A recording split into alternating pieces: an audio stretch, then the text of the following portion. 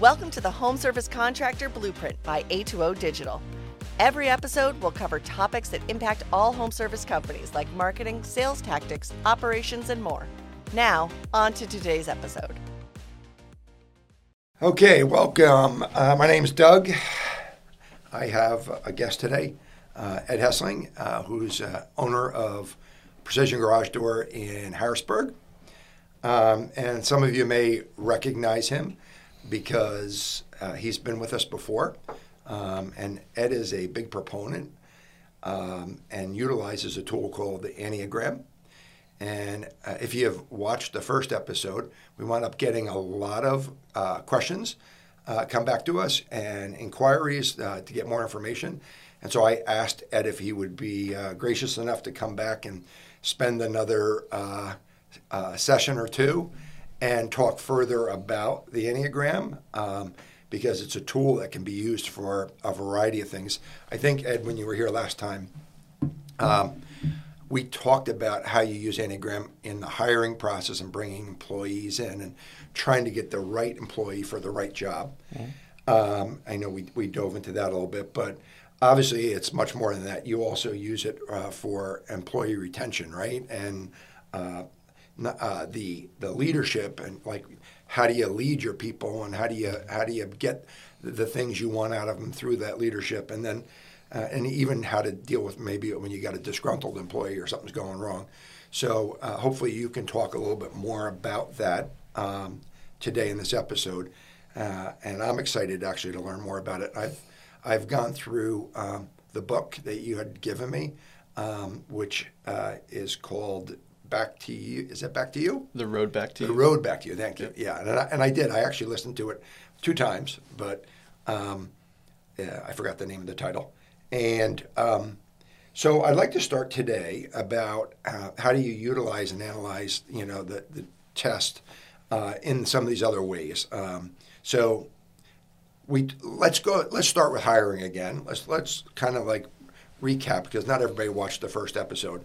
Mm-hmm. And if you can talk a little bit about how you use it in the hiring process to start with, and then kind of we'll go from there. That's a great question. Thank you for having me back, Doug. Yeah. So how we use the Enneagram in our hiring process is obviously we use Paradox to get applications in, and then anything that's a good fit through Paradox, they sets up an interview and they come right on in. Ed, I'm going to interrupt you. I'm sorry.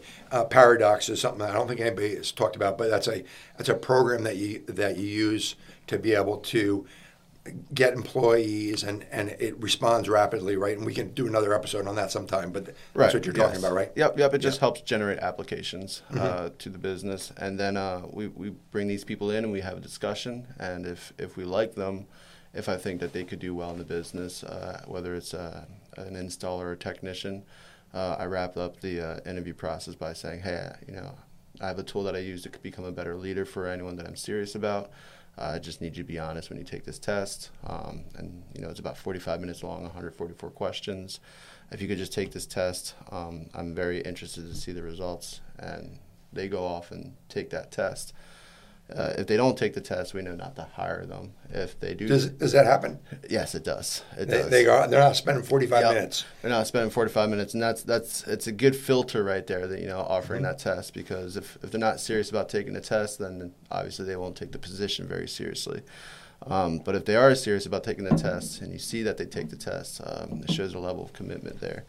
When I get the test results back, I'm already analyzing, where would they fall well in the business? If it's if I'm looking for a technician, do they fit what I'm looking for as a tech? If I'm looking for an installer, do they fit what I'm looking for as an installer? And I have scores and data in mind of what I'm looking for, but it's really important to make sure that you look at all 9 results and where they fall on the test to make sure you're getting a great quality candidate. So you're using. There's 9 different ways that get categorized, and it's important to look at all 9 of them to understand whether they're good fit. You're not just saying what did they score the highest in, correct, and classifying them. Correct. Yeah, the stronger scores, is really important to look at. Their strongest personality types, But it's also really important to take note of the weakest personality types as well, because there could be something that you're looking for down there that you may want to be higher than it is. It's really, the best way that I describe it when I'm analyzing the results is it's like looking at a math equation and kind of just breaking down the math equation to see if this candidate is a really quality fit or not.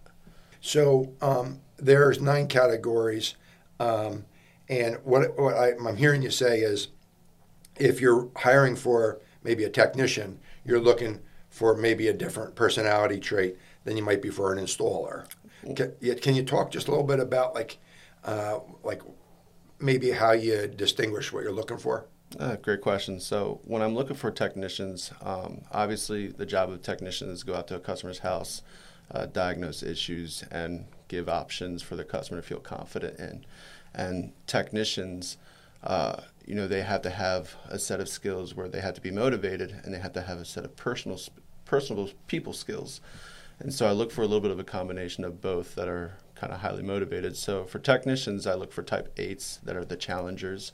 They like, going to bat when things are tough, and they like winning. And so closing the sale or closing the job is something that's really important to them.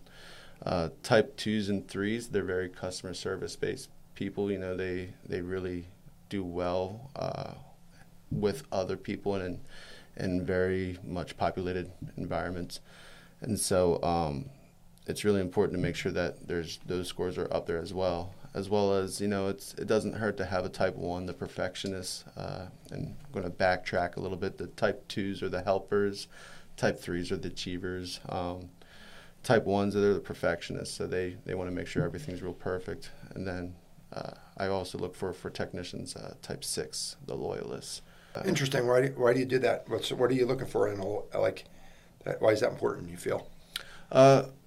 Good. It helps with employee retention. If you can really get an employee who's a type 6 to believe in the process and believe in the dream that the company has set forward, they're going to be your ride or die employees. They're going to be the employees that will stick through it till the end. They'll if they really believe in the vision of the business, they'll stick through the business through all the highs and lows. And I think that employee is very valuable to have. And retention obviously is critical. Like, you get somebody, you hire and put all the training into them, and they're a job jumper and they're moving to something else, and you put all that time, effort in, and then you lose them, right? And it's a headache and a waste of money. Yeah. So. Yeah, I can understand that. So, like, what would you give me? Let's talk about a different type of job, like maybe an installer. What might you be looking in it for an installer?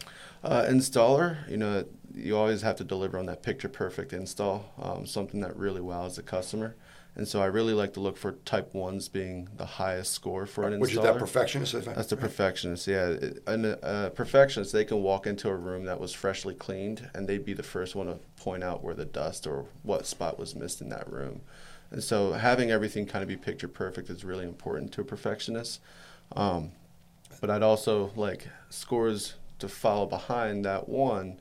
You want them to be motivated. So maybe a type 8, you want them to be really good with customers and get along great with customers. So a type 2 or a type 3 is really important there. And then just to back it up, just have that 6 somewhere up there is really... Yeah, obviously I'm in the door business with you, right? Because I own Precision in the New York metro area. Mm-hmm. But if I have an installer go and they put that door up and it doesn't work perfectly, or something goes wrong the next day, it's a nightmare. So you get somebody that cares enough about making sure it's done right.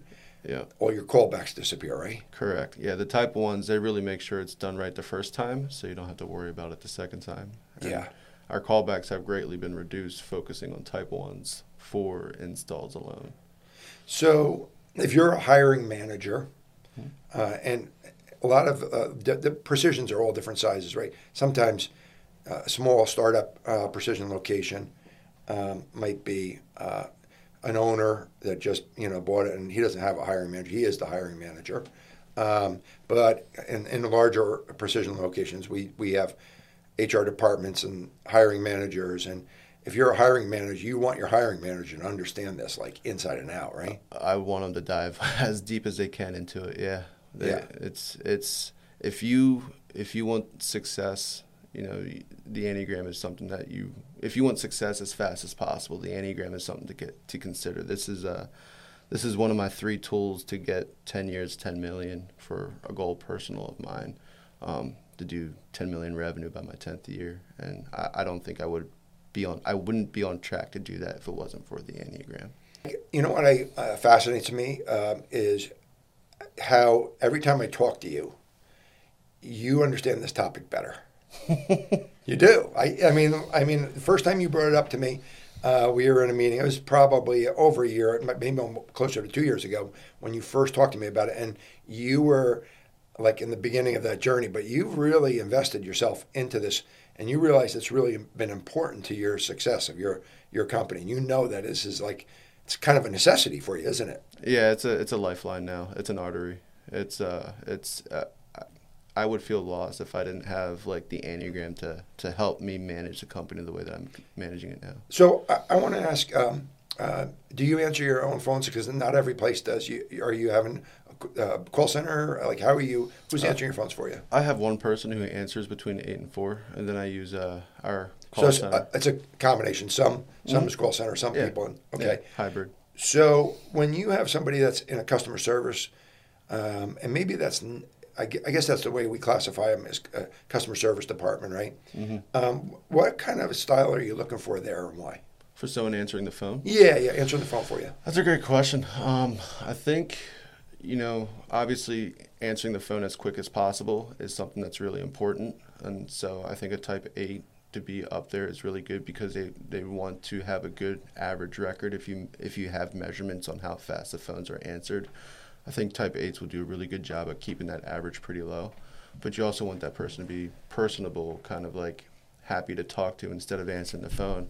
Hello, this is Precision. How can I help you? You want that person to be like, hey, thank you for choosing Precision Door Service. This is Ed. How can I help you today? Mm-hmm. So having like a type 2, the helper, or the type 3, the achiever, or even type 4, the romantic or the individualist, they're really good at having those conversations and sounding very positive to make the customer feel more comfortable pulling the trigger and booking an appointment. Yeah, so in our customer service departments,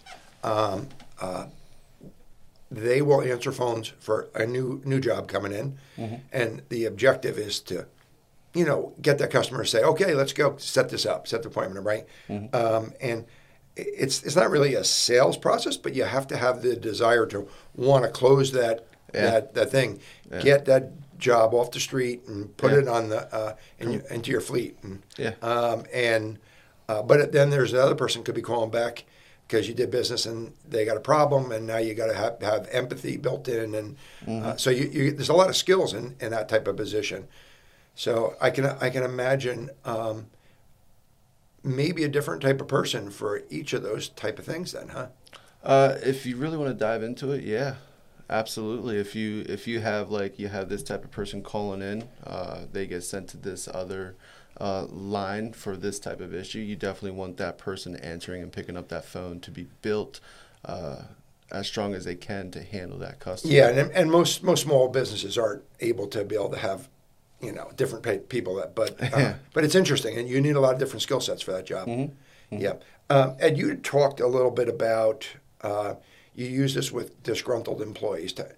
Tell me a little bit how you use it there. That's a good question. So whenever I have a disgruntled employee, or if I hear from my lead techs or anybody from management that this employee is becoming of a issue, I always try to pull up that employee's Enneagram results, because when you get their Enneagram results back, it doesn't just tell you like where they fall. It gives you like 15 to 20 pages of information of the Enneagram and who this person may be. And I always find that when you look at it, you can carry it down to 2 things. You can look at one, the 10 levels of development, and figure out from what you're hearing from your management team where they fall in the 10 levels of development. And then you can also look at the Enneagram style's deadly sin. For example, of a deadly sin, and what may get us in trouble, because Doug, I know that you and I are type 8s. The type 8's deadly sin is lust, but it's not in like the sexual content. It's more so just like we have this desire to get as much out of things as possible. And I think with that desire, we tend to have tunnel vision because we focus so much on the end goal and the success. We get very narrow tunnel vision, and it's what's around that tunnel that may get us in a position that we don't want to be in or that we weren't expecting. And so that's why a lot of us as a type 8, the challenger's deadliest sin is because we're just so narrow focused. Which is why, not to get off track, but which is why I made it really important to hire a type 6 as my assistant GM. Dan Madison, he's my assistant GM, and they're very focused on the process on how to get to a destination. Where I may be so focused on the destination, having a type 6 has really allowed me the ability to see everything more transparently. So to go back to the question that you answered, I'll look at the deadly sin to figure out what their deadly sin is and figure out if that has a role to play in this issue. And then once I have all the information, I can approach that employee and just say, for example, I'll use one of my employees who's a type 3, who his deadly sin is feeling a sense of worthlessness. And usually if you feel a sense of worthlessness, you become more isolated and more closed off, and you kind of build up a wall. And so, I approached him and we had a discussion. I used stuff like, hey man, is everything going all right in your life? What's going on? And, he wasn't giving me much information, but he would give me a little bit. And knowing this idea of what, lower level of development and, him feeling worthlessness, I started relating questions that would gear towards, hey, could you feel like you're not worth doing much here right now? And that's when he started feeling more of a connection in that conversation. He's like, wow, interesting. Yeah. I feel like I'm not doing enough here. I feel like I'm failing here. I'm feeling like that no one's appreciating the hard work that I'm doing. And it was just that the Enneagram was that crack that I needed to get into that employee's mind.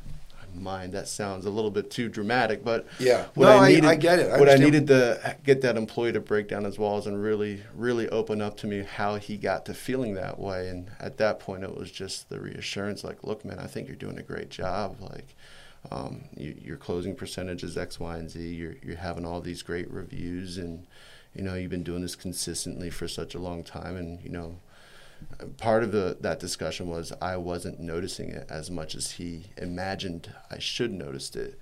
And it was an eye-opener for me to kind of make sure, like, okay, moving forward, I'm going to make sure I stay on top of keeping a close eye and giving recognition, so that way you don't feel like you're unworthy of recognition.